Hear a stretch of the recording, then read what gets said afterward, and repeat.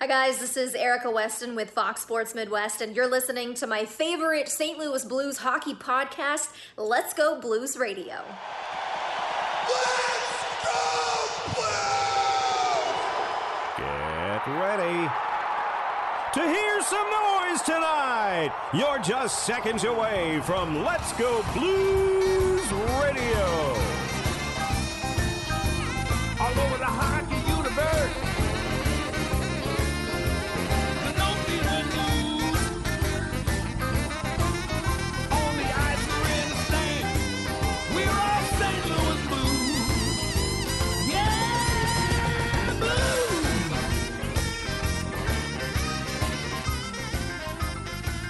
No doubt about it, eh?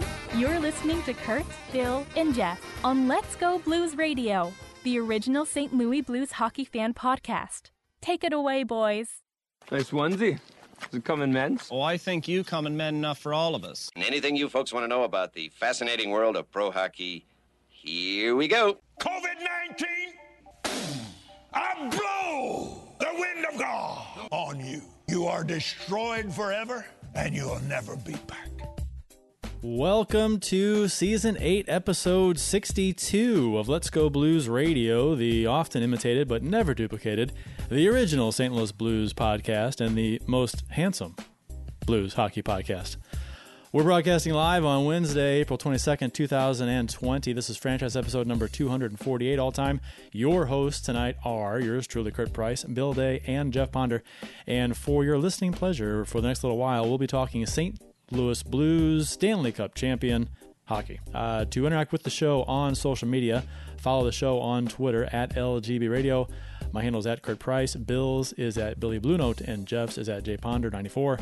Follow us on Instagram, like us on the Facebook, and subscribe to our YouTube channel where this show is broadcast live each and every week during the NHL season, barring any virus outbreaks that we are currently having. And then you've got Jeff Ponder's summer series interview shows that we do during the off season. So year-round hockey talk, Let's Go Blues Radio. So for those of you watching the live show on YouTube right now, feel free to comment in the live chat, and we'll address what we can. And the website is letsgoblues.com, where you can listen to or watch past episodes of the show, browse the fan discussion forum, as well as get some cool St. Louis Blues themed t-shirts and stickers that help support the show. The best St. Louis Blues themed t-shirts and stickers.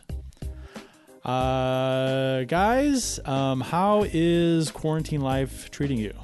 Not so bad? Not too bad. Yeah, I've spent now probably 10 hours in this very chair today.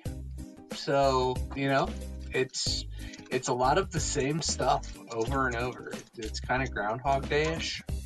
But, you know, hey, it's good. And my dogs are so happy that I'm home. They can't control themselves. I'm losing track of days. I am my sleep schedule is completely screwed. You know, I get up at 8 o'clock. I get up at like right at 8 o'clock. Boom, roll out of bed and jump off the computer and go to work. It's before it's like I'm up an hour plus before I go to work, and now it's just I'm up until 3 in the morning. It's just up at 8, and it's a mess. And then I'll take a nap at 4 or 5 o'clock, and I'll sleep for a few hours. Then it's the whole vicious cycle over again, where I can't go to bed until 3 or 4 in the morning. So that's the same with me. Yeah. You guys can hear me right now, right? Yep. Yep. For those watching live, this has just been fun. You'd think we'd be pros by now with recording from home, but apparently that's just not the case. But no, it's the same here, man. It's crazy. I mean, my kid, he was up till 11:30 last night. If you would have told me that he was going to be up until 11:30 even a month ago, I would have laughed at you, because there's no way. He's one of those kids that when 8 o'clock hits, he is ready for bed. So it's screwed everybody up. It's such a weird time in our lives. There is you have an announcement, Jeff, that we had an issue with the the last winner of the contest? Your contest? Yes. Yeah. So, kind of like what any podcast would do, we are not going to announce the winner of our contests on Twitter or Facebook. We want you to watch the show. And so the last contest we did, or listen to the show, the last contest we did for the Bennington t-shirt from the letsgoblues.com shop was something, a very Twitter-involved contest. And I think we got a lot of people who don't normally pay attention to the show that tuned in to that. So I said, you know what? Let's make sure we give it to an actual listener of the show. So that's what we're going to do. I'm hoping we're going to do, because I picked a winner. And as far as I know, this gentleman watches and listens to the show. His name on Twitter is number 19. So I guess that's for Jay Bomeister. At Blues Rink Rat. Congratulations, you are our winner. We know his name. I'm drawing a blank on it right now. But he's conversed with the show many times, a long time. Good guy. But yeah, he's got a picture of the cup. I think he's a coach with the Lady Cyclones. Yeah. Great guy. Oh, great guy. Good guy. Real good guy. Good to hear he's a good guy. But yeah, Lady Cyclones, he posted a picture of them with the Stanley Cup. I guess they brought the cup to them, and the girls got to take a picture with it. So very cool. I thought, man, that is definitely worthy of being a winner of that contest. So congratulations to number 19, Blues Rink Rat. Make sure you reach out to us, radio@letsgoblues.com, myself on Twitter, jpunter94, the show Twitter, LGB Radio. Any way you can get to contact us, do that, and we will be sure to send you your T-shirt. Yeah, it's Jesse Hill. Jesse Hill, thank you. Yes, Jesse Hill. No, I did not put the two and two together. Congratulations, Jesse. The official beers of episode number 248. Actually, winning unlimited, which is Adam Gold in the YouTube chat, says episode number 248 ? Wow, maybe 250 will have good news about the rest of the season. Hopefully, it's before August. So that'd be great to have episode 250 have some great news. But so we shall see. Anyway, official beers of episode number 248. Bill, what you got, sir? My beer for this evening is, try to hold a little closer, ROR, Rye on Rye by Boulevard. It's a beauty. It is a whiskey barrel aged ale with maple syrup. And yeah, picked up a 4-pack the last time we were out picking up supplies to, get through this quarantine, and I'm really enjoying it. Sounds good. It's tasty. Jeff, what do you got, sir? Oh, well, tonight I'm going with our friends from Center Ice Brewery, which keep in mind that at Center Ice Brewery right now you can do pickup. So you just drive up, you go to their back parking lot, pick up some beer. And I know, Kurt, you're going to probably talk to the same. It's a great service they got running right now. This is the Beauty India Pale Ale. Very good stuff. It's a pint. Very good stuff. So definitely recommend it. But as I said, any beer that you can get your hands on at Center Ice Brewery, just go to centericebrewery.com, I believe. Yes, and, I think so. You can, just make your order and then go pick it up. And that is exactly what I did. I ordered online, super easy, and went and picked it up. Again, super easy. They were waiting outside, and I pulled up, and I stepped out of my car, and they're like, "What's your name?" Gave them my name. They brought it right out to my car. Like, I thought you looked familiar. You Let's Go Blues Radio? I'm like, yeah, that's me. So they gave me beer. I gave them stickers. It was a nice time. And I got the Violent Gentleman Locker Room Supply lager from Center Ice Brewery. So that's my first. I've been wanting to try this, and I have not yet. So I also picked up at Center Ice a growler, which is too big for the window. Puck with the Irish growler. Oh, I got a couple of those. For sure. 64 ounces of goodness. I think I got the Nash Year's Eve upstairs in a growler. I saw that, and I decided to go. Puck of the Irish is my favorite beer they have there, so I went and got that. Oh, that's great. That's great. I had that last time. I got a growler. I have not gone back across the river since quarantine has started. So that was my first trip. That was my first trip across. Yeah, I may have to do that. Well, I will be across the river about a week and a half. So on the way home from that appointment, Center Ice, we're going to stop by. Cool. Adam Gold has a question for you in the chat, Jeff. You see that? He wants to know if he wants to know if the LGB radio jerseys have come in yet. No, they have not. They should be very soon, actually. Yeah, I'm thinking probably next week, actually. So when that happens, I'll reach out to you, Adam, and I'll make sure you get your jersey, and anyone else who ordered them as well. I owe you money too, don't I? Son of a bitch. You might. I forgot about that. Yes, I do. Sorry about that. Might. I will get after the show. Damn, I just all right. Just remember that. Jesus, I felt awful. Okay. Yeah. All right. It happens. I'm surviving. Send them some of your stimulus funds, Kurt. Yeah. There you go. I got. Did you guys get your stimulus funds? I assume so, right? Oh yeah. Yeah. Yep. I think I got mine on Wednesday. I think Wednesday of last week. I think. Yeah. That's when I got mine.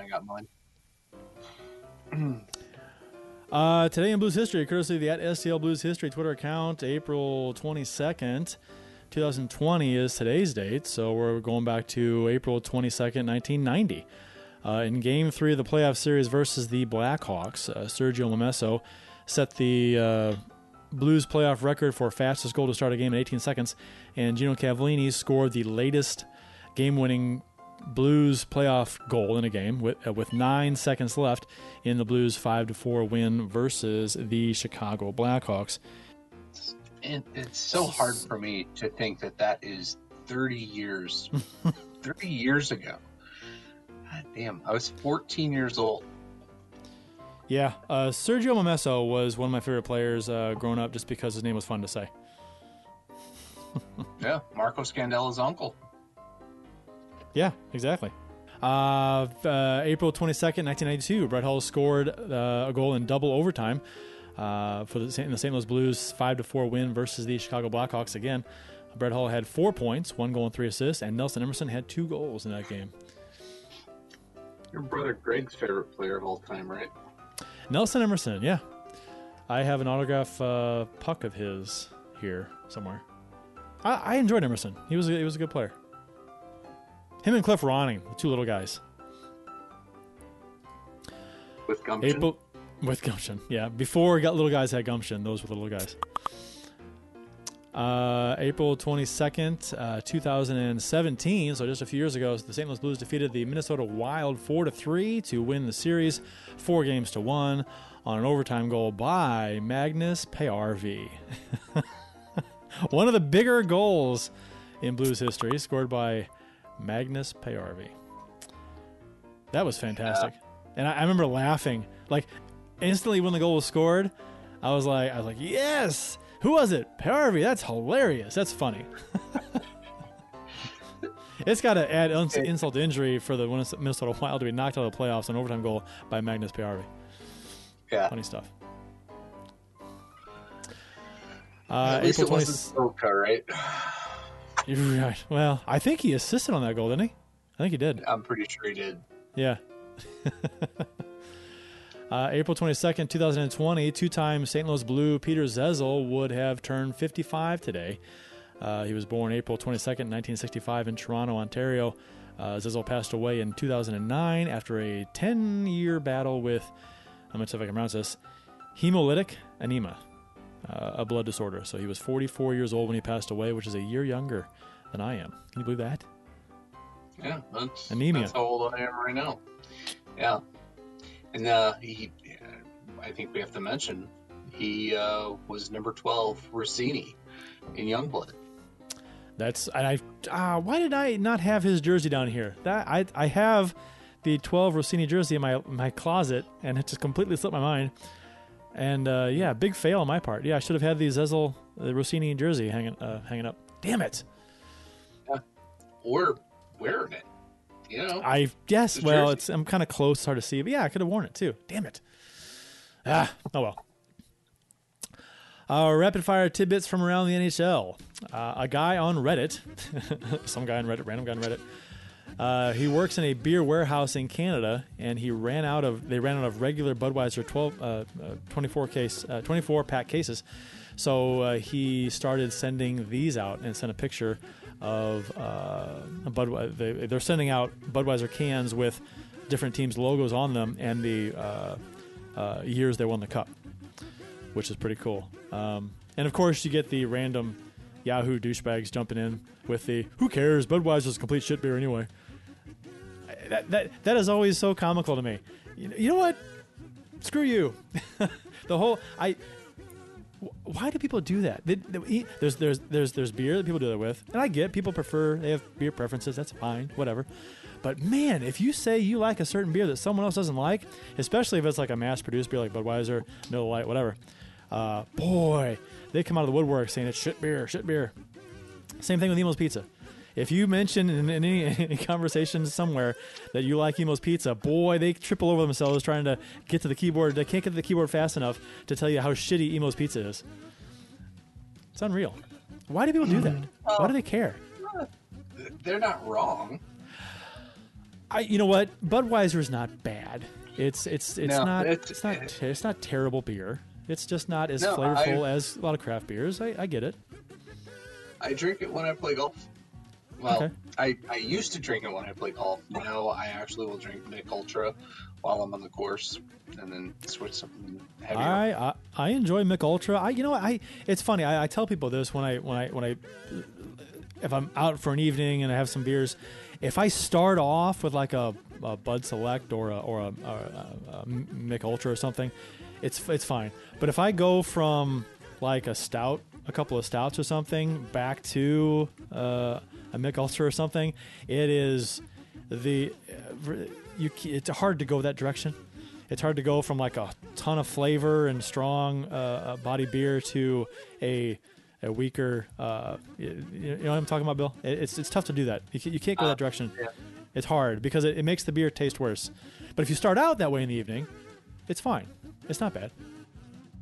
There's a petition out there to change Carey Price's nickname to The Team so he can be affectionately known as Carey the Team Price. Which, if you are familiar with the Montreal Canadiens, that I guess one of the few spots, and Bill, big Canadiens fan, Carey Price has had his ups and downs, but typically if someone's going to carry the team, is it not Carey Price? Yeah. And, I would have to say that, I've voiced this before. I used to really like Mark Bergevin, and then he traded PK Subban. And, it seemed like the team, I thought the team really peaked back, the year that Halak actually took them to, within a game of the Cup final. Back in 11, I think it was, and that was great. They made the wrong decision, didn't promote Kirk Muller, went into a couple of bad years and promoted Mark Bergevin, and he had a couple of really good moves, but then the Subban for Weber swap didn't work out, and I feel like he's squandered Carey Price. Squandered who has probably been the best goaltender in the league for the last 10 years by putting really bad defense out in front of him and just really bad teams out in front of him. He gets a bad rap because of his salary. He's making $10 million a season. Yeah, it's a huge contract. Yeah, it's a huge contract. I would argue that if there was one goalie currently in the NHL that is worth that, it would be Carey Price. Unfortunately, he has been, he's had his ups and downs. He's had some injuries, but the teams that they fielded in front of him, especially over the last 2-3 seasons, have just been complete shit. I mean, don't get me started on some of the bad deals that he's made post PK Subban. Hello, Carl Alsner. The money they gave him is ridiculous. But yeah, it's sad. It's sad to me to have watched Carey Price, basically be squandered. I used to like Mark Bergevin until he threw the puck into our own net against San Jose. Yeah. I mean, if enough pucks weren't going in as it was on Roman Turek, and then now you got your own teammates throwing them by you. So that was I mean, because God love him, as Darren Kimball likes to say. God love him, and that's his cue to insult the shit out of somebody. God love him, but right. And he was, God love him, he was a clown in the locker room, and apparently that's backed up all over. He was like a huge prankster and just cracked people up. I always thought it was like a thing in St. Louis. Was like, oh, okay, he's funny, yeah, whatever. But no, you've heard other people talk about that, and it's just other teams have been on. Did you know why Mario Lemieux wore number 66? You guys may know that. I think I'd heard this before, but never had it confirmed by him. Do you guys know this? Turned Gretzky upside down. Yeah. He had the same agent as Wayne Gretzky, and his agent, when he was wanting to pick a number, his agent suggested he pick 99 upside down, and so he did. And it's as simple as that. I'd heard that rumor before, but I saw a video of Lemieux explaining how he got 66, and it was him saying it. So I'm like, oh, well, that's pretty cool. Blues news. The Blues sign Blais, Scandella, and McEachern. They get some deals done. Pretty good. McEachern's $900,000. You can't complain about that. You can't complain about any deal under $1 million, I don't think. Scandella, 4 years, 3.275, and then Blais, 2 years at 1.5. Thoughts on these deals? I like them all, except the only thing with Scandella, I think people have said that the 4 years might be a tick like long or whatnot, but and also with us trying to sign Pietrangelo, signing Scandella and taking a chunk of the remaining salary cap at 3.275 per is interesting, which now means that we would have to trade or buy out someone to sign Pietrangelo. So your thoughts on the trades, Bill? On the signs? I think that Armstrong is probably betting on the compliance buyouts that that have been rumored in the wake of the league shutdown and potential restart.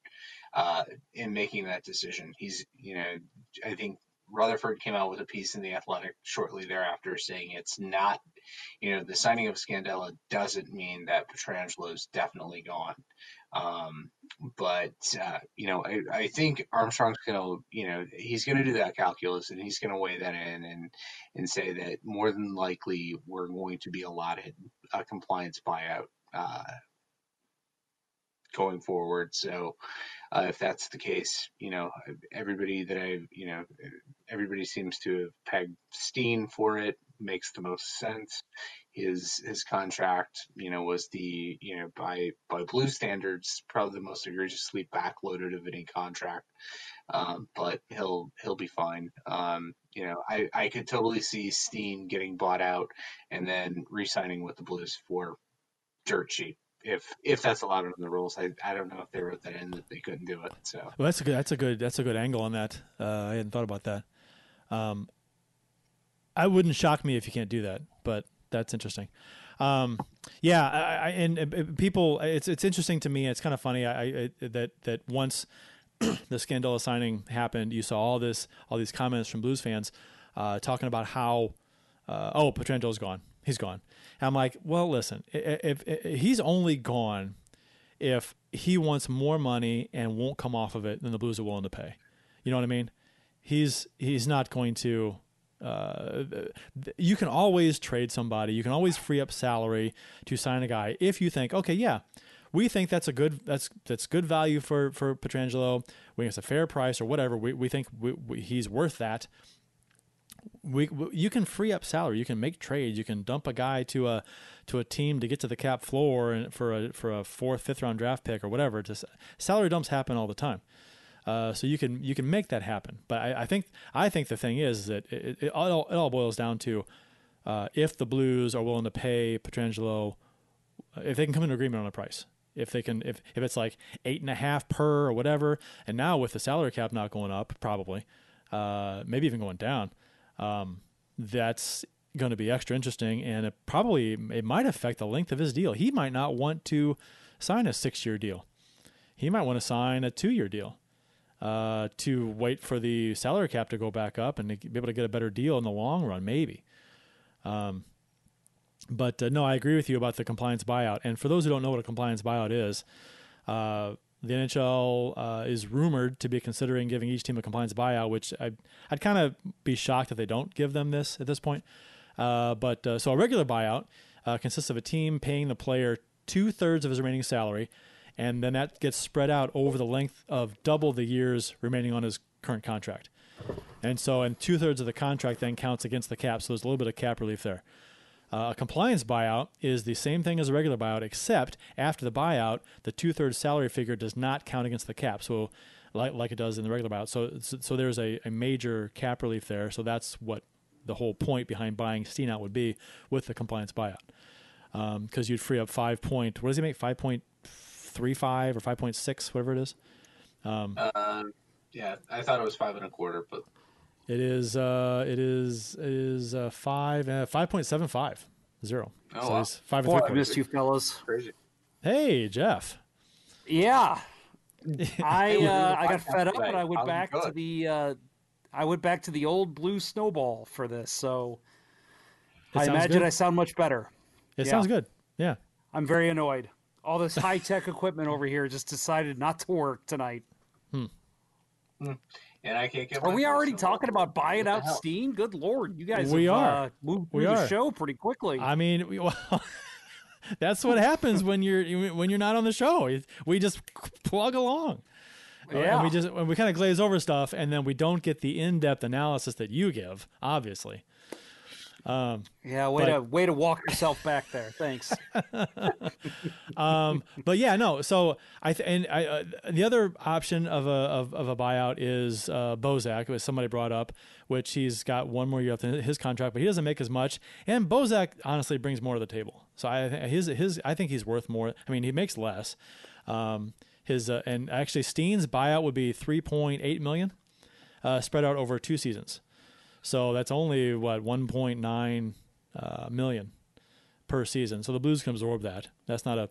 Now there was an interesting conversation I had on Twitter with a guy who was dead set on buying out Falk with the compliance buyout, and I'm like, his Blues contract, the 7-year contract that he was signed to before the season, hadn't even started yet. And they wanted to, and he wants to buy him out.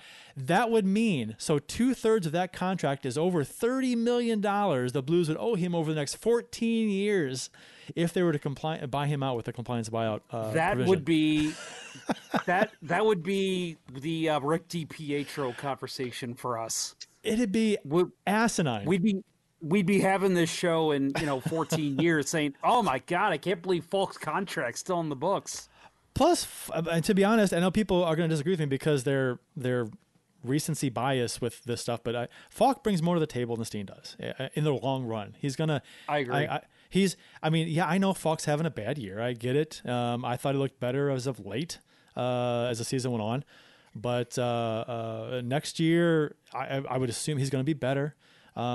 He's a better player than what he's shown, I think. So. Go back and watch the Blues and the Hawks games this year. He's got 2 game-winning goals against the Hawks. That's worth a few $1 million right there.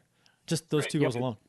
He was clutch. that was my getting back into the hockey spirit. Go back to watch us win this season series against the Hawks this year. That was nice. The comeback win in the third period, the big comeback, that was pretty sweet. I was actually had 2 of them. I think I mentioned this, that I've had in my life now. I've missed 2 substantial comebacks by the Blues because I was not at home.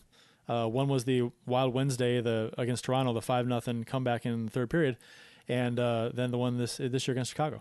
I was out that night too. Although I didn't leave that game halfway through. I was recording it and was going to watch it later, and I actually saw the score when I was out, but which was disappointing because I wanted to watch it. Whatever.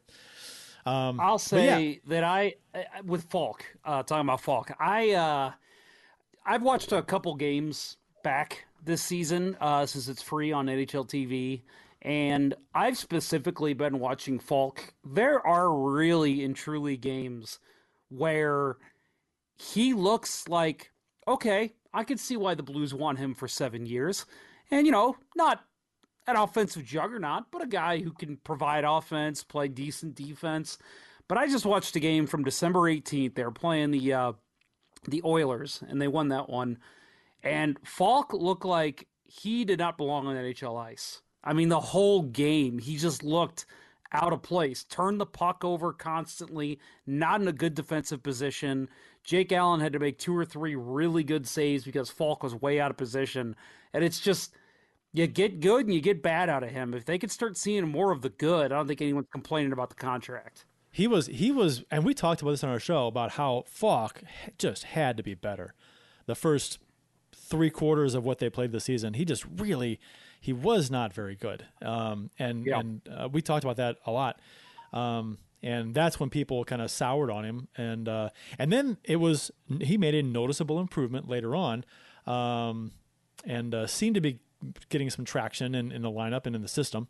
Now, keep in mind, he has a different role here. He doesn't get a lot of power play time on this team. In Carolina, he ran the power play. He got more power play points there in Carolina than he only has. I don't think he has a couple points, a couple in the power play here, a couple goals in the power play. So I think it's a different role, different system, different team, different players, different attitude, to be honest. So I'm willing to. I know what kind of player he is. I know he's a 3-time All-Star in Carolina. I know that every team has to send somebody. I get it, but he's a good player in Carolina, and I think that I think he'll be better. I think there's some comments in the YouTube chat too that talk about that. Mr. Blues Hat, welcome, Mr. Blues Hat, said that Falk couldn't be any worse next year. So there's that, which I kind of agree. He was, like I said, he was pretty bad start of the season. But again, the whole buyout thing. Even if he was the worst player on the team all season long and they couldn't stand him, they're not going to buy him out. They're not going to give him $30 million over 14 years. That's not the way this ownership group is built. They've never bought out anybody, and all of a sudden they're going to hand Falk $30 million to leave?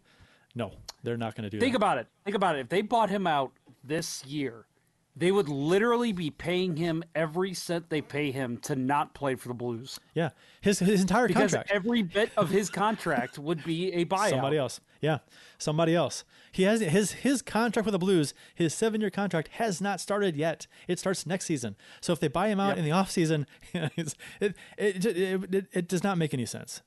And I understand if you want Falk gone. I get that mindset, and you want to sign Pietrangelo instead. I understand, but it's not going to be with the compliance buyout. Not a chance. Not a chance. Have you guys already talked about the Pietrangelo thing? A little. Yeah, okay. Just a little. We'll get more into it, but yeah, let's keep going with Falk. Yeah, on the Falk point, I think it's more likely that he leaves here as a result of the expansion draft next year. Yeah, I brought that up too. Than him being bought out. I think there are probably better candidates for the expansion draft, like Vince Dunn's been bandied about. Well, you've got Parayko coming up too. You know what I mean? Go, no. What I mean is they want to sign Parayko too. So if there are cap issues, and the expansion draft comes along, and Falk is a guy that at the time still not living up to what they want him to be, maybe you can talk Seattle into taking the contract. So, yeah, which might be a hard sell, to be honest. Yeah, but I think all along the Falk acquisition was insurance in case Petro leaves. You still have a pretty good defenseman. Yeah. But he's He's at got this to be point, better though. He's got to be better. Right. There's no way that you could possibly compare the two of them. And let's not forget. Let's not forget also. Completely different players. Let's not forget also that Pietrangelo. I mean, there were 2 or 3 seasons off and on where people were critical of him. You know what I mean? The last half of last season and the playoffs last year and this season, this has been his best hockey. But before that, he was the guy who was always falling short of his potential. He's supposed to be, this guy, this Norris caliber guy. Never was, and made way too many mistakes. Wasn't even close to being that Norris caliber guy. So we're not that far removed from Pietrangelo being not a whipping boy, but a guy who was falling well short of what he was supposed to be. Right. How many times did I bitch about him in his his over puck handling and lack of shooting? And he started bringing that back into his game a little bit in January, February this year, and hopefully if they come back, that's gone again. There were conversations about Shattenkirk and Pietrangelo, about keeping Shattenkirk and moving Pietrangelo. And that was what, 4 years ago or so. The talk was that Shattenkirk was probably going to be better for this team in the long run than Pietrangelo. Right.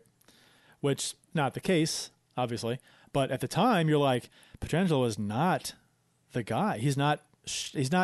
I mean, he was okay. He was fine, but he was not. I always said that I thought he was. He had more value. He was always highly respected elsewhere. It seemed like, but when we watched him play every day, I was like, he's not living up to what everyone's saying about him. So, is it a thing where you could sell him and get more from him than what he's probably worth at the time? So, we had that conversation too. So there's a couple comments I want to get to in the YouTube chat. I'm not sure how much you guys have been paying attention to that. There's some good conversation going on there.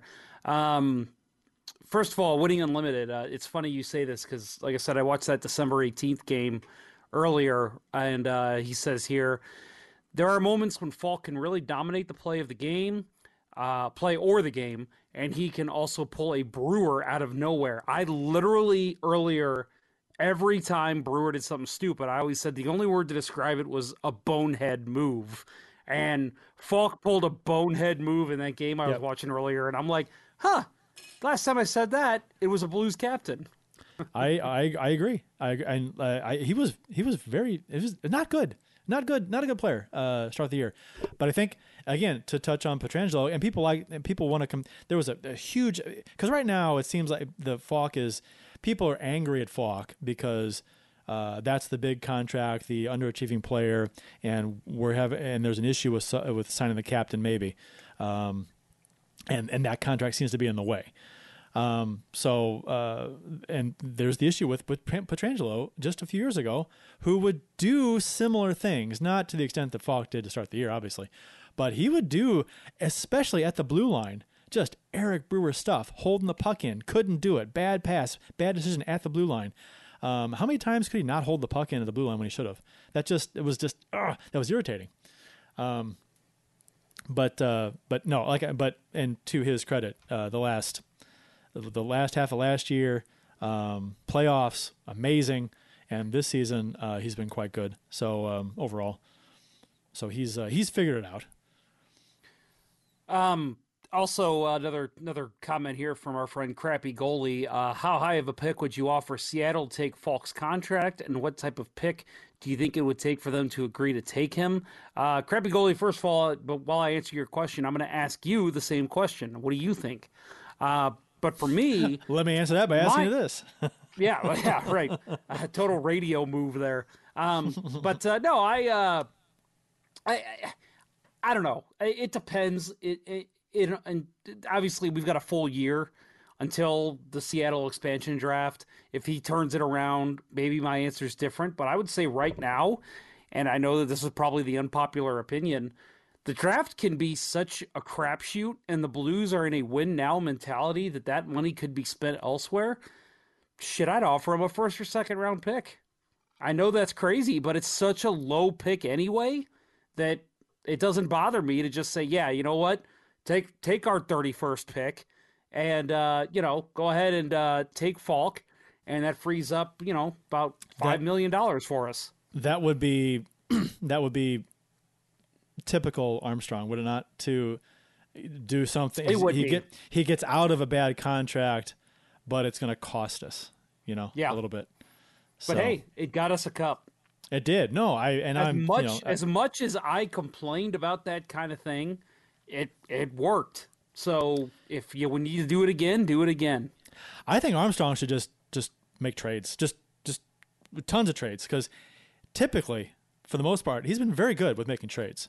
Trades are his thing, apparently. The re-signing the players on the team, that's where he typically gets into trouble with bloated contracts and stuff. So, yeah, if you hear Doug Armstrong re-signs a player in November, just want to run it. I know. Laterra, it just stands out. It's like, oh, come on, really? Yeah, like, the signings that he's had recently, during the coronavirus breakout layoff, it's like, you have a much better idea of the players you're signing, and you're able to plan for the future right away. But yeah, when he made the Laterra and really even, the Bouwmeester extensions a couple years ago, the timing was just so bizarre. Yeah, I don't Awful. get that. Yeah. But man, I got to say that, I know that in hindsight, it's easy to look back and call the Falk deal a bad deal. But I think at the time, everybody was like, holy shit, that's a great move. You go get Justin Falk, an insurance in case your captain leaves. And that's and for 7 years, like, that's a hell of a deal. And for 7 years, at the time, it's so easy to look back and say he was wrong, but at the time, that was a great move, and I think all around the NHL, he was getting applause for that. I don't understand the comments from people saying that it was a horrible trade. I mean, I understand that Falk has not lived up to what he was supposed to be, but all of a sudden now it's like Joel Edmondson was this fantastic defenseman that we gave up, and Bach was this fantastic prospect. I mean, Edmondson, when he left here, he was a healthy scratch a number of times in the regular season and playoffs. He was having a down season.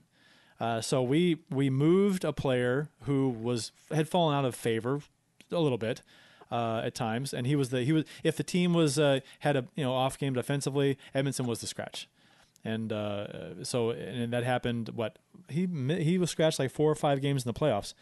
Yeah.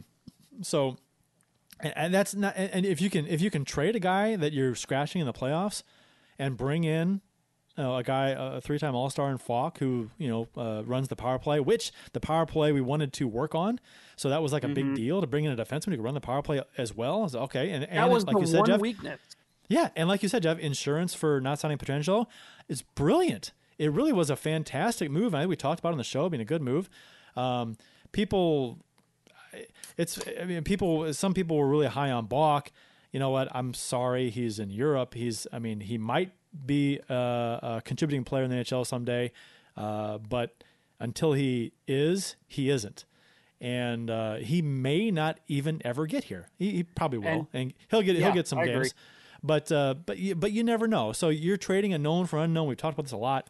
And the unknown commodity in Bach was not a blue chip.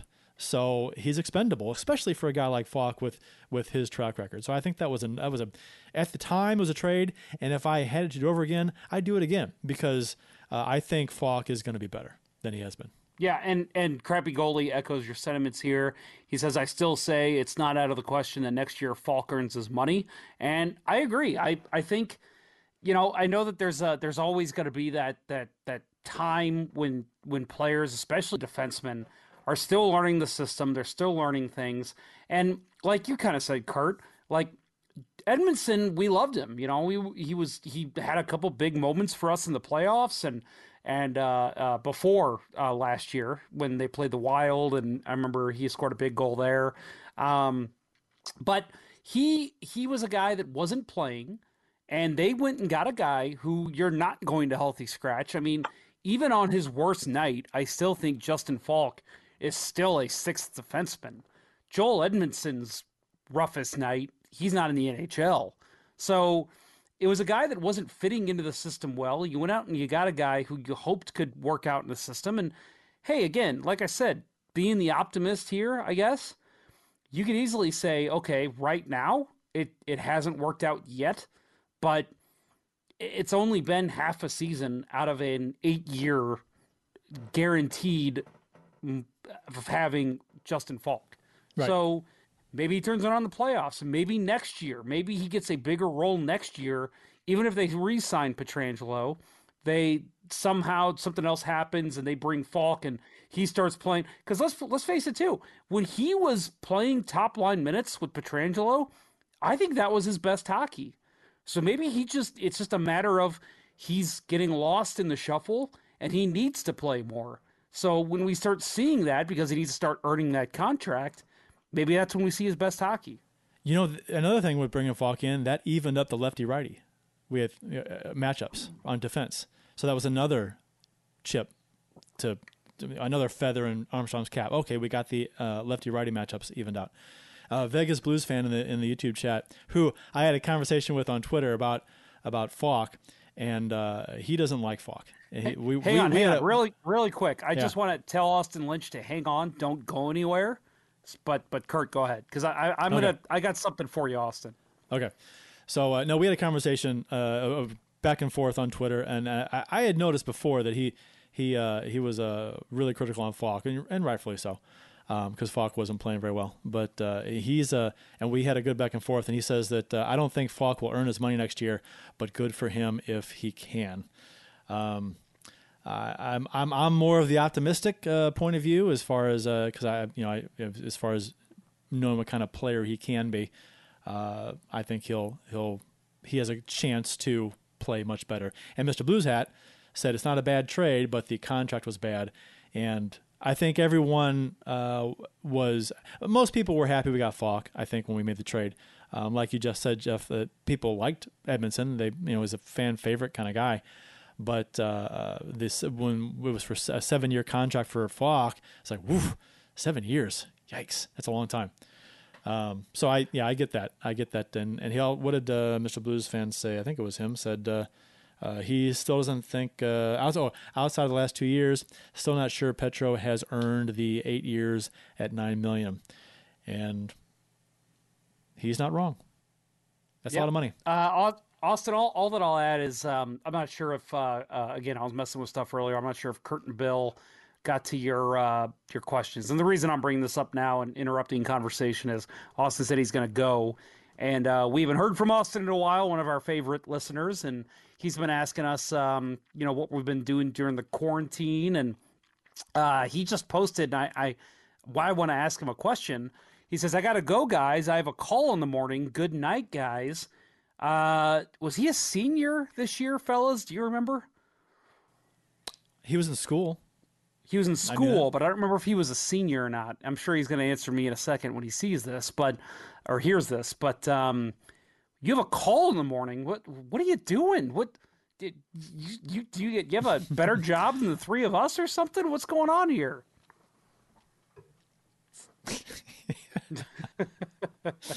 He says he'll stay for a few, so thank you. And Keith, I want to get to your comments about where games are going to be played, because I love your idea. We'll get to that in a minute, and I'm interrupting the show just for the guy who says he's going to leave. But yeah, Keith, I want to talk about your thing too, Keith. Anyway, continue with the Falk conversation. No, I was looking over the comments as well, and somebody asked, Crappy Goalie asked, have the Blues ever bought anyone out? And no, they have not. Jay McKee. They didn't buy out Jay McKee. They did? Yes, they did. We've had this conversation almost every week. 2009, Larry Plow bought out Jay McKee. Yes, that's the only buyout since Yuri Himlev. Okay. I'm trying to, because I thought I heard recently the Blues are one of two teams that never buy out a contract. Somebody said that, and it wasn't true. Huh. Okay. All right. Yep. Well, I stand corrected. I remember that. Jay McKee was a buyout. I may have mentioned that on Twitter. That is something I'm going to write down. That would be a fun interview for the past to the future. Jay McKee. So Jay McKee was bought out. Okay, there we go. What did you think of being bought out? Yeah, I will ask him that question. How did that feel? You know what? I bet you if it's not a good situation, I mean, it's like it's you're getting an advance on your money, and plus you're getting double pay. You're getting all your money from your 2/3 of your money from your contract, and then you get to sign somewhere else and get more money. So I mean, money wise, it's fantastic. I'm going to let Austin leave. I'll just say he says he was a sophomore this year. So, Austin, sorry you didn't get to enjoy the end of your sophomore year, but I feel mostly terrible for the seniors who didn't get to enjoy all the stuff we did as seniors. That kind of sucks. But, Austin, thanks for tuning in. Hope you're staying safe. As far as what we're doing for the quarantine, I'm just staying at home and being bored out of my fucking mind. But, that's about it. There's our YouTube chat has taken a turn about the games in Africa. Usually does. About games in Africa. Be careful what I read here. How is it that it's your brother stoking all the conversation? He's you know what? He's a disturber. You know what, man? I love Keith's idea.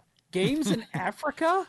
That sounds amazing. Why not outdoor games in Africa?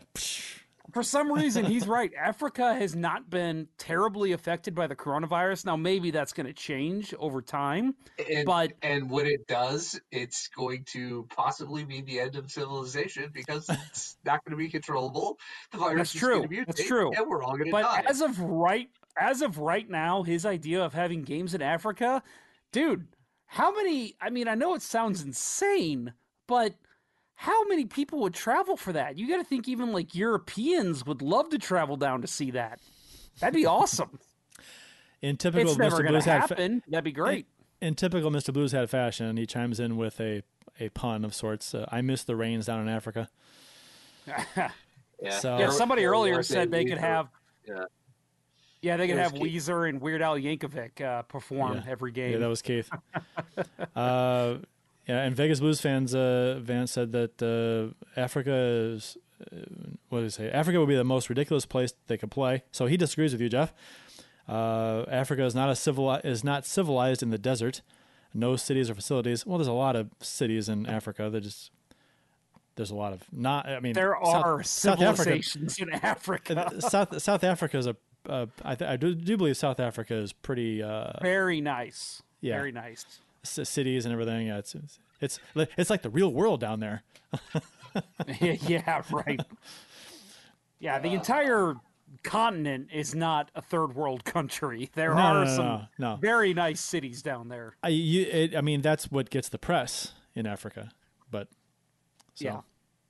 South Africa is very nice. It's a very rich area. Well, if Sally Struthers would visit cities instead of the deserts where the famine is happening, I mean, maybe people would think otherwise of Africa, but she doesn't do that. Crappy Goalie says they could just play at the North Pole. How about our friend, a Hawaii Blues fan? First of all, Hawaii Blues fan, tune in next week because I have a fellow Hawaiian on the show. You got the Rock? I did not have the Rock. Now that would be a hell of a show.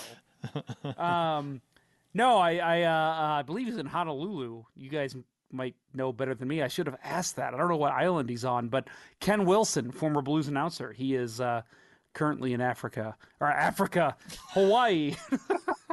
Damn it, Keith, you got me saying Africa. But yeah. So anyway, they don't know it's Christmas time in Africa though, so I'm not sure we want to go there. They know when it's Kwanzaa time, though, right? That, real quick, sidebar, Family Guy, later seasons have not been great, I will say, and I don't watch it at all anymore, but there was one episode where they went to Africa, and Mr. Carter Pewterschmidt, which is the father-in-law of the main characters, he is in Africa, and he asked somebody, do you guys celebrate Kwanzaa down here? And they said, what's Kwanzaa? And he said, I knew that was a fake holiday. That is one of the funniest lines in television.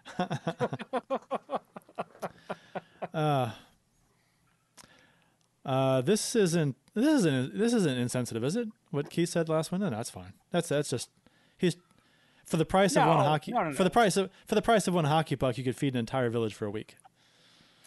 Nobody in Africa listens to the show. It's a Sally Struthers joke, right? It's a socially insensitive, maybe.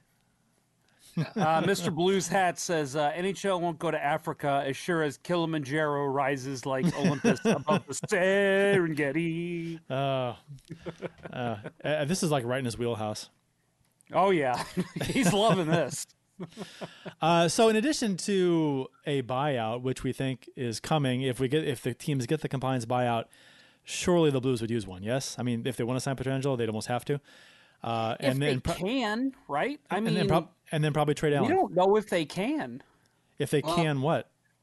If they can use it? If they can, I mean, what I'm saying is I know Tom Stillman made hand over fist last year, but he was still one of the, I hate to say this, one of the poor GMs. He's got to come up with a lot of money up front to do a buyout, and what? It's only $1.9 million a year for Steen. Yeah, but I don't know. It's just extra money that's. It's a compliance buyout, so would he be even spending into the cap if he used the buyout? Because a compliance buyout means it doesn't affect the cap. Right. So it doesn't affect the cap. Would he actually be taking that 1.9 and putting it back towards the salary? It's not 1.9. It's 3.8 that he would save on the salary cap. Years. It's right total money but the salary cap hit is 3.8 if they do a buyout. So they save 3.8 on the cap if they do the compliance buyout because it's 2/3. Is compliance buyout, does that not mean that it wouldn't count against the cap? Right. It means it does not. It means it does not count against the cap if they do that. So actually, you're right. So they would save $5 million. Yeah. Sorry, my bad. Yeah. They would save $5.75 million. Regular buyouts, they would save 2/3 against the cap, I believe. So let's see what else we got. We talked about the compliance buyouts, the regular buyouts. Are you guys on board with Steen over Bozak for a buyout if they do a buyout? Yes. Again, though, I hate to be the naysayer, and yes, I am too, 100%. But I don't know. I just feel like there's such an allegiance to Steen in this organization. And I'm not saying it's a bad thing. I don't know if they would actually buy him out. Well, they tried to. They wanted to trade him a couple of years ago. But it's funny that you say that because I agree with you that it's interesting that they would honor him for his 1,000th game played, and give him, award him with whatever they gave him on the ice for his and then 18, it would be 8 if they cancel the season and didn't play any more games. 18 games later, they buy him out and say, see ya. That'd be a really interesting kind of dynamic there, is because they just honored him, 1,000 games of the Blues, or 1,000 games in NHL, yada, yada, and then, see ya, 18 games later. I could see him being a guy that they would ask to come back in a, some kind of developmental coach way, maybe even I don't know if he's interested in like assistant coaching or AHL coaching, but I could see them doing everything they can because he has been a loyal member of the Blues, and it seems like Armstrong's a pretty big fan of Steen's, which I'm fine. Again, I'm fine with. We all like Steen on this show. I know a lot of Blues fans don't because of what he's making and how he's an older player, but I like Steen too. But yeah, I mean, if it makes sense that he would be your buyout, I think. Yeah, like as I said before, he's the kind of guy that maybe you buy him out and ask him to come back cheaper.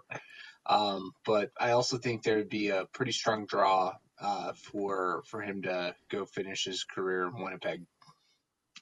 Well, how compliance works too, right? And I was just they always Winnipeg they always say that when you use a compliance buyout, you're not allowed to re-sign with the same team for less money, right? So you'd have to trade him. Yeah, you'd have to trade him. The other team would have to buy him out, and then you could sign him. Is that a thing? That's the only way around that. Yeah, that's how it was. I remember. Here it is. Yeah, I have it right here. After using a compliance buyout on a player, that player is prohibited from rejoining the team that bought him out for 1 year. So you can't even. It's a time thing. So the NHL deemed that re-signing of a player following a trade and a subsequent compliance buyout would be ruled as cap circumvention. Yeah. So you can't do it. Yeah, you can't do it at all. So forget that idea. Yep. Yeah. So. But I agree with you, Bill. If he wanted to sign in Winnipeg, I think Winnipeg would welcome him for a smaller price, obviously. Yeah, I think Buffalo he's got a contract off their books if they can move Matthew Perreault. Yeah, probably. And I mean to sign Pietrangelo, buying out Steen would probably have to come in addition to trading Allen. I think that's got to happen too. I don't know if Husso's ready for the backup role. I don't know if they're ready to anoint Binnington as a veteran at this point, but I do think that no matter what, Diamond doesn't do. I think no matter what, they're just going to say, we've got it. We just can't. And I know it's not that much money in goal, but Binnington's going to make more. He's a Stanley Cup winning goalie. He will make more in his next contract. Go ahead, get rid of Allen to where you can have money for Pietrangelo and then sign a cheaper backup somewhere. I mean, Carter Hutton was a pretty cheap backup, and he was great for this organization. He was fantastic. Starter Hutton. Yeah. Yep. As long as it's not Reinhard Davis, I think we're all happy. I think the team has seen enough of Binnington to say, okay, we think we know what we have. Last year wasn't necessarily a fluke. Granted, his numbers aren't quite as good this year, but he's been good. There's still good starting numbers. Yeah. I mean, they're good. I think they've seen enough of him to where he's not. They don't think he's going to fall off the table, necessarily. So it's not a Jim Carrey situation. I know that we're kind of anointed as people who are Binnington supporters and Allen haters. That's what Twitter and Facebook have decided to call us. And that's I'm a fan of winning. By the way, I'm a fan of winning. Jeff. I want the winning goalie to be in. That's all I care about, and I know the two of you agree as well. But Binnington, we saw his kind of downfall, fall back to earth, whatever, this year already, and I know again we're catching shit because we would always call Allen out whenever he'd have those moments, but we all said it that. It wasn't that Binnington was just downright awful and shouldn't be in the NHL crease.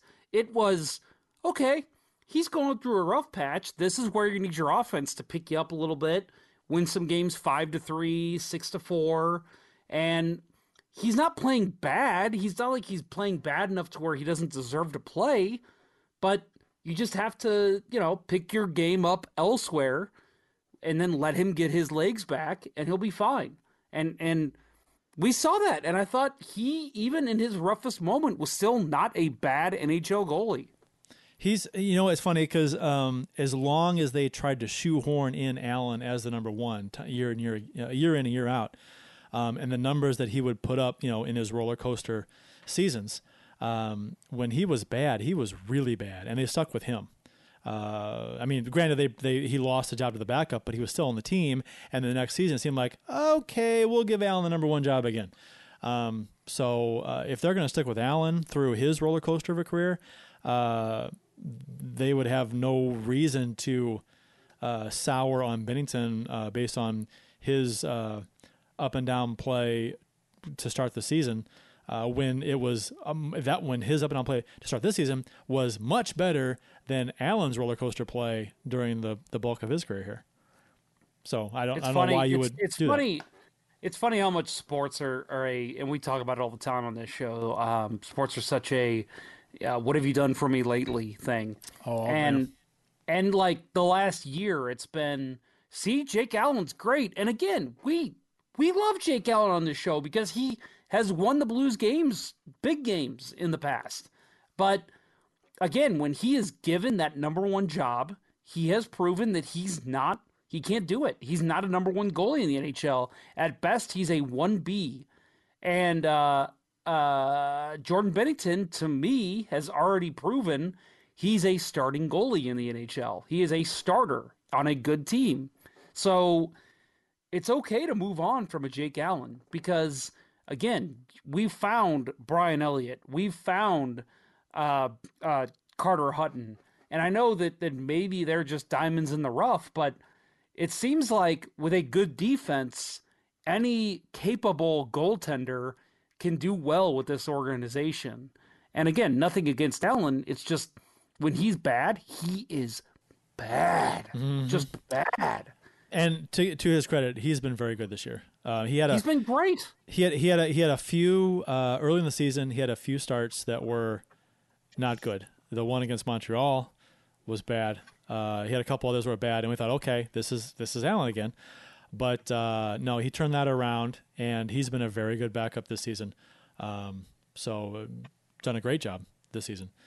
So we're thankful for that because that was one of the question marks we had was goaltending. I mean, granted, you have the Stanley Cup winning goalie, Bennington, who lit the world on fire, but still, he had only played half a season ish. So you wanted to see more out of him, and so thankfully he's been good enough this year.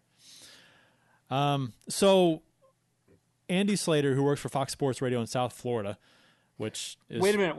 Before we get into this, because I know we're going with this, I just want to ask you guys one question. We don't have to go too deep into it, but right now, give me a yes or no. We don't need to talk about the variables. Will Alex Pietrangelo be a St. Louis Blue in 2021? You go first, Bill? Sure, I'll go first. No, I don't think he will be. I think he will be. I'm with Kurt. I think he will be too. I think they'll figure it out. And yeah, well, and the only reason he won't, the only way he won't be, I don't think it's going to be a cap issue. Well, I think it'll be he's asking for $10 million or something, and they don't want to pay that. I think that'll be the case. If he's asking for like if he'll settle for 8.5 or something, or whatever, and the team's cool with it, then I think if they agree on a salary, I think they'll fit him in. Which, sorry, I expulsed on that, and I did not mean to. You said not to. I did the same thing. It's okay. We're all guilty of talking too much, except Bill. I'll edit that out. So Andy Slater, who works for Fox Sports Radio in South Florida, which I thought was when I found out who he was, I was scraping the bottom of the barrel for scoops. But so at first I thought he was a Fox Sports guy. Then it was Fox Sports Radio, and then it was in South Florida. I'm like, Jesus Christ. See, I actually heard his name, and I thought he was A.C. Slater's younger brother. Oh, see, maybe Preppy. I thought he was on the wrestling team, you know. Mama. He tweeted. God, yeah. Okay. Anyway, he tweeted today that just in. The NHL is looking at restarting the season in July. Games will be played at 4 or 5 neutral sites with limited or no fans, according to Florida Panthers president Matt Caldwell. On the conference call, he said this plan is not finalized. So if they are literally willing to do that, personally, I'm on board. I'm on board with finishing the season any way they can. I don't. I mean, 1,000%. As long as it's not against, what the states are trying to do as far as like if the states are not opening back up again and the league wants to. I'm like, no. Nothing's open. Don't restart the league. Don't be stupid. But if states are opening back up, in July, or June or July, and they're going to open up pretty soon. Actually, some of them are. But so if things are kind of getting back to normal with reservations and social distancing and stuff like that, in late June, July, and the league wants to open up, go for it. And if you don't have fans in the stands, I don't care. That's fine. It would be weird, sure, but it's better than no hockey at all. That's me. So to jump on that real quick, if there's no fans in the stands, it would be weird. 100%, I agree. Yes, but I feel like after 5 or 6 games, you get pretty used to it. You just be like, yeah, this is just how it is now, and you get over it. And maybe they get creative and pump in crowd noise with the speakers. I don't know, but they did that somewhere. Japanese, right? Wasn't it the Japanese baseball league did that? They had they started playing games, and they actually have robots like banging on drums and stuff. I saw that. I did see that. Yeah, to make the crowd noise. It's Taiwan. It's Taiwan. Yeah, Taiwan. That's what it was. Yeah. They had cardboard cutouts in the stands for fans too. Yeah. Which I thought that was a really little weird. That was weird, but okay. But and the robot drummers were also strange, but okay. Yeah. And Bettman said that if they played with an empty stadium, they would have to pump in crowd noise, basically because they don't want everybody hearing all the cussing that happens during. That's a good point. And you hear echoes. You hear echoes too. You wouldn't be. You know what I mean? So right. Just think about even just like the men's leagues we've played in.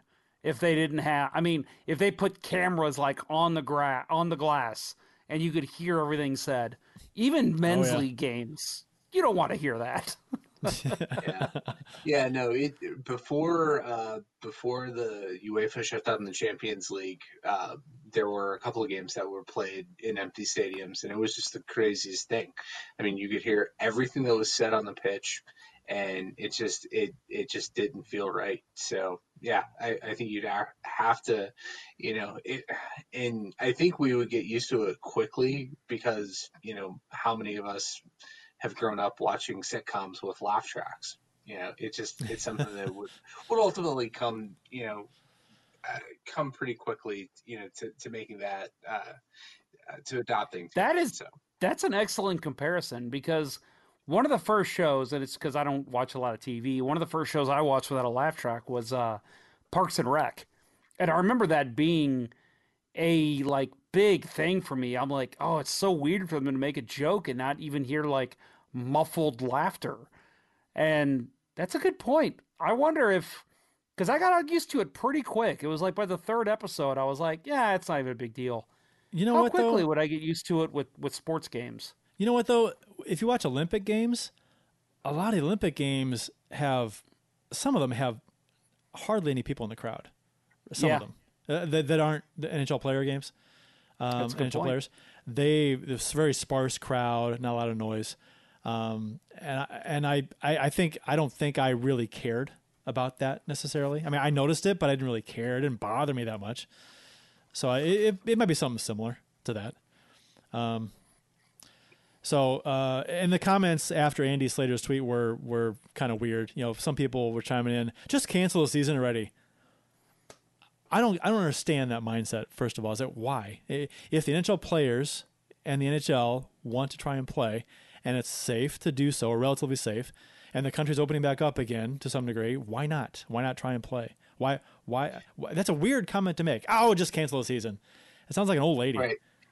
And what it's more than likely going to come down to is the NHL doesn't want to be beholden to its to the broadcasters, because that was Bettman's point in his interview with Ron McLean, right? That they would have to give credits to the broadcast rights holders for next season, and they don't want to do that. That would so greatly impact the hockey-related revenues. I tell you what, guys. I totally see them going forward with something. When it's deemed safe, I totally see them going forward with some kind of resolution to this season. Well, I tell you what, guys. What shouldn't be canceled is staying in shape. Am I right? Yeah. You guys continuing to stay in shape as much as you can. I have a treadmill, and I'm on that every night. No, I'm going on the Fat Boy program. Well, all right, tell you what, Fat Boy, I've got a little idea for you. There is a great website which we talked about last week on the Past to the Future episode with friend of the show, which we can say now, Brandon Bullig, St. Louis Stanley Cup champion. DanaEve.com. It's a great website that you can go to find out more about working out at home, and it's a great time to learn right now with the quarantine going on. Dana Eve, that's DANNAHEVE.com. It's a health and fitness company that offers convenient workouts for anyone, anytime, anywhere. Founded by husband and wife Dana and Brandon Bullig, who happen to be two former athletes, they adopted the motto, "You can change your life in less than 30 minutes a day." After years of constant wear and tear from her sport, Dana developed her own method of training, the DE method, that was designed to go where you go. Using your own body weight along with their Anywhere Gym, Dana will help you achieve lasting fitness in mind, body, and spirit, whether on the move or in the comfort of your own home. Visit DanaEve.com to start your free trial. And that is DANNAHEVE.com, a sponsor of Let's Go Blues Radio. Thank you again to Dana and Brandon, and make sure you're staying in shape, folks. It's at least worth checking out for your free trial. Yeah, throw the Bullig family a bone. They times are good tough. People. Good people, man. Good St. Louis people. Yeah, well, he's a good St. Louis person. She's a Chicago person. Yeah, I don't want to comment on the Chicago person. You're not going to comment on his choice of women. You're just going to comment on their business venture together. She knows how to stay in shape. That is the comment I will give her. Her flavor of sports teams, I will not comment on. Yeah. That's a comment. That's a comment that I'm sure women would appreciate. You go up to somebody, "Hey, you sure know how to stay in shape." You know how to stay in shape, young lady. But I tell you what, your sports team taste, yeah. Keith, my brother, says, unless our nation is 100% opened up, I can't see it being appropriate to have any sports as much as I want to see hockey back. Is hockey essential? More essential than school? More essential than factories? The mayor of Los Angeles said that he is not expecting any sporting events until 2021. So, and I think I kind of echo that. My precursor of opening the season was assuming that the country is opening back up again. If states are opening back up and things are on the downswing on the infection rate and stuff, I know that we don't want to have an uptick in cases and deaths again. I get that completely because there's no vaccine, so there's no way to prevent against it right now. So that's the whole point behind the quarantine. But I get you, Keith. I get it. But I think if things are looking good and if they properly social distance, I think they can make it work. I think so too. I really, and listen, you said it earlier, Kurt, I am 100% on board with, even if it is 2021, hell, 2022, have a conclusion to this season. And even if it's just, we're just the last team, whatever teams are in the playoffs by percentage, they're going to play in the playoffs. We're going to have 5-game series, whatever you can do to still finish the season, I'm 100% on board on. And then take a month off, take a month and a half off, whatever you need for the off season, do all that stuff, and then start the next year. Maybe it's 48 games, maybe it's 55 games, whatever. I think they're just, I don't know. It's just weird to not have a conclusion to a season. I think it needs to happen. Well, it's never, in the NHL, it's never happened. I mean, we've canceled seasons due to lockouts and things, but we've never not finished a season. I mean, 1919, that was before the NHL. Yeah, it was before the NHL, but it was canceled for a very similar reason. I agree. And sports wasn't as big in society it is now. Right. I think the biggest hurdle to completing it anytime other than this summer is the contracts. Alex Pietrangelo is not a St. Louis Blue after this after July 1st. That's when his player contract expires. But if they That's pause the season, I know, but if they pause the season and continue it like in 2021, if they do that option, you know what I mean?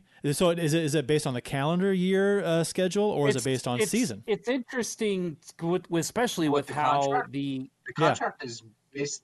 The contract is based on calendar dates, not by season. Okay, so that's a problem then.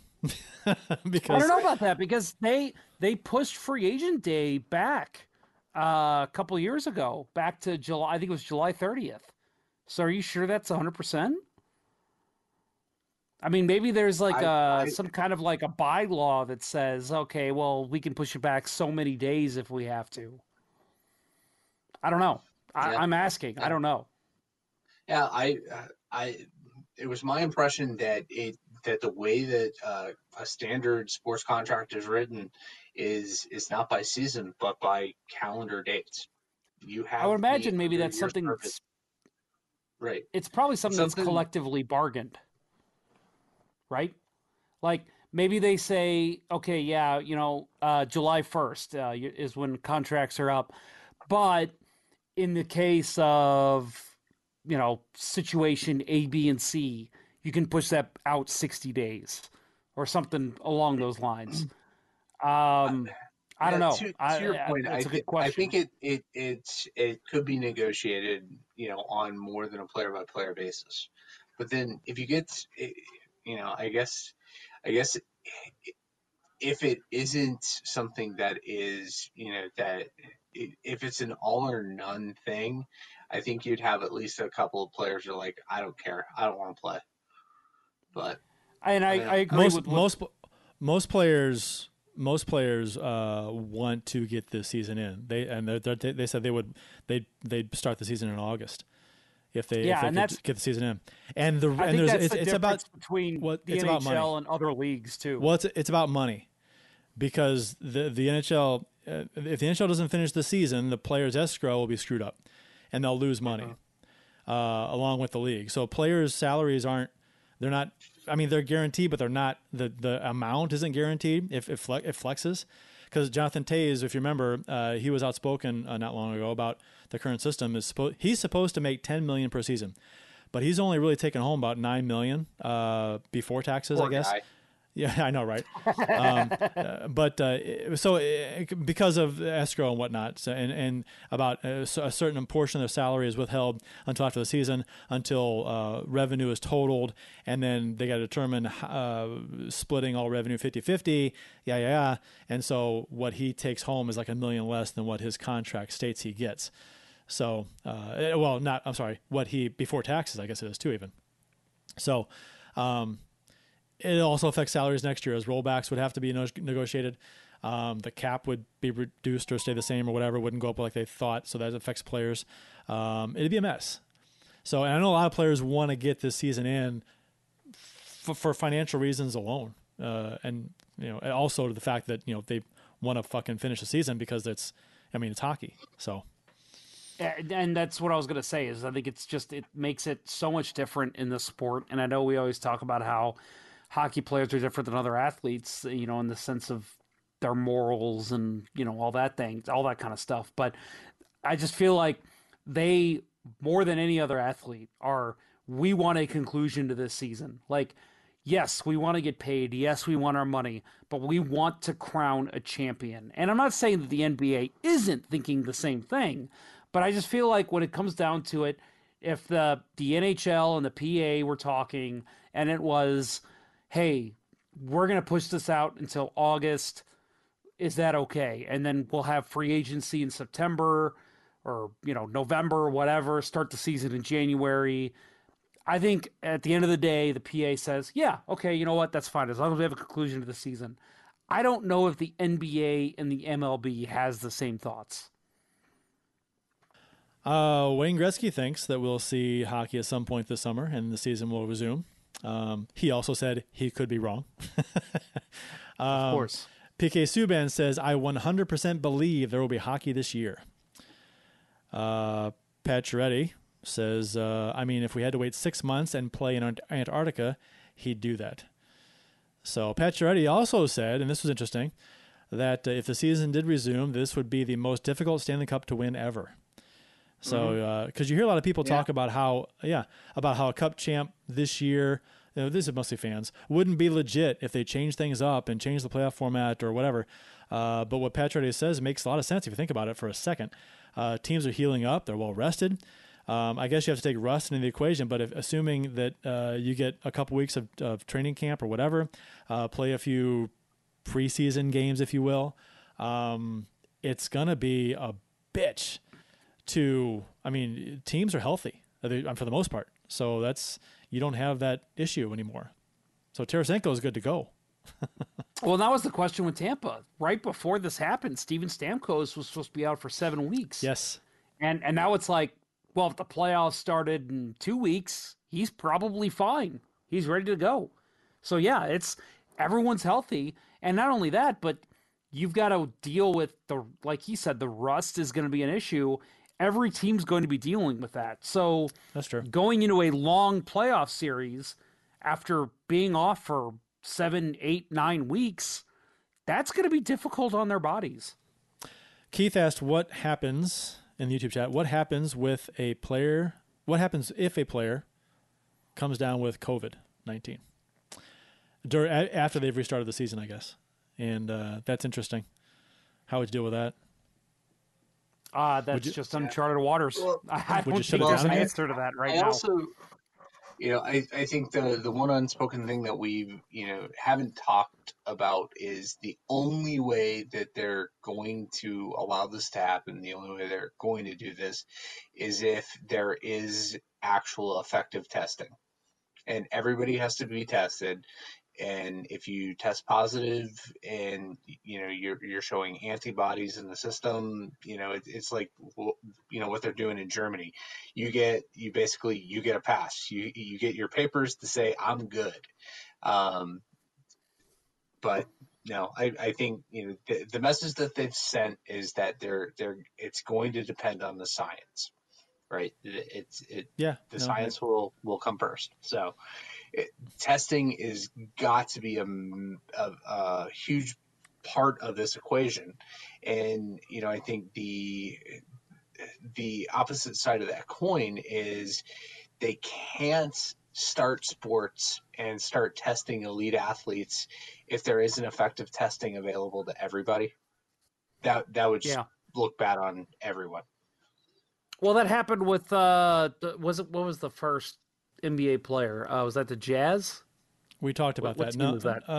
The Jazz. Yeah. Do they exist anymore? Yeah, it was. It was the Jazz. Okay. Yeah.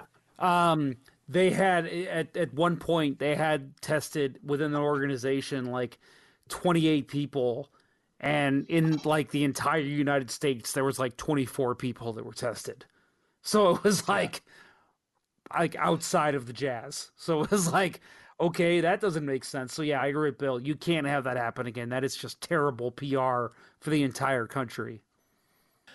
Keith Price in YouTube chat says, Uncle Kurt, Mattia is a big fan of this episode. Mattia is my niece, is his daughter. How old? So, how old is she? 12? Something like that? So the fact that I said fuck earlier, is that an issue? I was just getting ready to say, I think we've only said a couple of bad words this episode, and you go and rattle off the F word for no reason whatsoever. Yeah, well, Good job. This is an adult show, Mattia. It is an explicit lyric show. And he says she's watching this show as part of her homeschool lesson. So, yeah, I want to see a book report on the show, on this episode, Mattia. I am so glad to hear we're approved curriculum. It is. Hey, I do say at the start of the show, you might learn something. Yeah. So and she learned a new word today. Oh, she's heard it in school before. Are you kidding me? Yeah. I was shouting that word in first grade on the kindergarten on the play set. Yeah, but that's you. This is my innocent little niece. That's right. I was a St. Charles hooligan. You're a degenerate. All right. Degen. So country. Yep. I'll ask you guys, I'll ask you guys what we talked about earlier with Pietrangelo. Do you guys, yes or no? Do you guys think the NHL will resume this season? Go ahead, Bill. This is something I'm more optimistic about. I think they're going to try. Okay. I think the answer is yes, 100%. Maybe it's the optimist in me that is just pushing through, but I agree with you, fellas. I think they're going to try. I just feel like not with we mentioned 1919 before. I just feel like again that was a completely different circumstance. Plus, sports wasn't as important in society as it is today. I just feel like no matter what, they're going to say, I don't know how we're going to do this, but we have to crown a champion. We just have to for the record books. I think as long as the curve is flattened and going down and states are opening up, I think they're gonna try. And they may not start until August. But I mean, I think that would get it done. I think I don't know if the playoffs would look anything like the playoffs in the past, where there's 16 teams. But we'll see whatever they do. Like I said, some hockey, a version of hockey, is better than no hockey at all, in my opinion. Maybe tournament style something. There's going to be something done to where they will figure it out. Like Kurt said, maybe it's just that we're being optimists, but I feel like in today's society, you can't play as many games as they did and then not crown a champion. As long as all these states opening up now, they're talking about opening up, and the beaches opening up in some states and things, as long as what they're doing now doesn't screw things up and make cases skyrocket again. If that happens, then maybe it's a different scenario, but so we'll see. Come on, states, don't screw it up for everybody. We all want to get back to life as we know it much faster. So behave for a little while longer, okay? Yeah, it's a good thing the Thrashers moved out of Atlanta, right? Georgia being the one that's getting trampled on for being too quick to open everything. South Carolina's opened its beaches. Yeah, I heard that. Florida did last weekend. Yep. It'll be interesting in a couple weeks. We'll see what happens. I guess if that's a bad idea, I guess we'll know in a week or two. Yeah, we'll know soon. Keith says let Georgia be the guinea pig for the country. Yeah, there's no teams in Georgia, so as long as it's just isolated to Georgia, that's fine. Hey, Las Vegas, the mayor came out and said today that they would be the guinea pig. I don't know if you guys saw that story. No, but I saw a story on them where each casino was losing like millions a day. Yeah, she said the mayor came out and said that they would that there needs to be a control group in all the in this whole coronavirus thing, and she thinks Las Vegas would be perfect to be the control group. So basically, open it back up, let it happen, and see what happens. It is in the desert. Yeah, I don't know. We'll see. But it's warmer there. Anderson Cooper made it look pretty stupid, to be honest. The coronavirus will go away in warm weather, right? Know what they say? Yeah, that's probably not as entirely true, considering it's spreading through Brazil and it's summer there. Yeah. All right. I think we have no stats to go over. And next up for the Blues, who knows? Who knows who and who knows when? Austin Lynch told me to scroll up and read his comment. I'm thinking he's talking about this one. Vince Dunn. So this is kind of stats. Let's add this into the stats. Vince Dunn and Jordan Kyrou just won $100,000 in a Fortnite tournament for charity. You know who's crying about that is the Vancouver Canucks, who are not allowed to play Fortnite. Oh, we covered that on this show. Oh, you guys know that. Right. That's right. They were told they're not allowed to play Fortnite because it was getting in the way of their training. Wasn't it? Who was it that was playing it? The playoffs. Wasn't it? It was Line A played it. That's right. No, Line it was playing Line A, was it? Yes, it was. Was it Line A? Yeah. It was Line A who for the Jets, He could not get off. Because, yeah, that's right. Playing like deep into the morning. It was worse than Kurt with trying to keep a good schedule. That's pretty bad. Wait a minute, Austin Lynch, didn't you tell us you were leaving earlier? I read your comments specifically because you were leaving. What the hell, man? Keith Price is officially a better listener than you. Ooh. Well, he does have like 14 kids, so he's got to be a good listener, and he runs a school, so he's got to listen to people. Good Lord. I think that's going to wrap up our show. What do you think, guys? Yeah. So what? Yeah, So I'll go ahead and add my one more thing right now. Just make sure everybody knows we are still releasing stuff every single week, whether it's this kind of live show or my past to the future episodes, which, in my opinion, have been great. I've had some really, really good guests. So I agree with you. And it's nothing nothing to do with me. It's just the fact that the people that have come on have been entertaining and fun. And unless we do a live show next week, Ken Wilson will be on, and my God, we talked forever. And then after that, I've got Carlo Koliakovo that I've already interviewed, and then a couple more after that I haven't interviewed yet. So there's some great stuff coming up.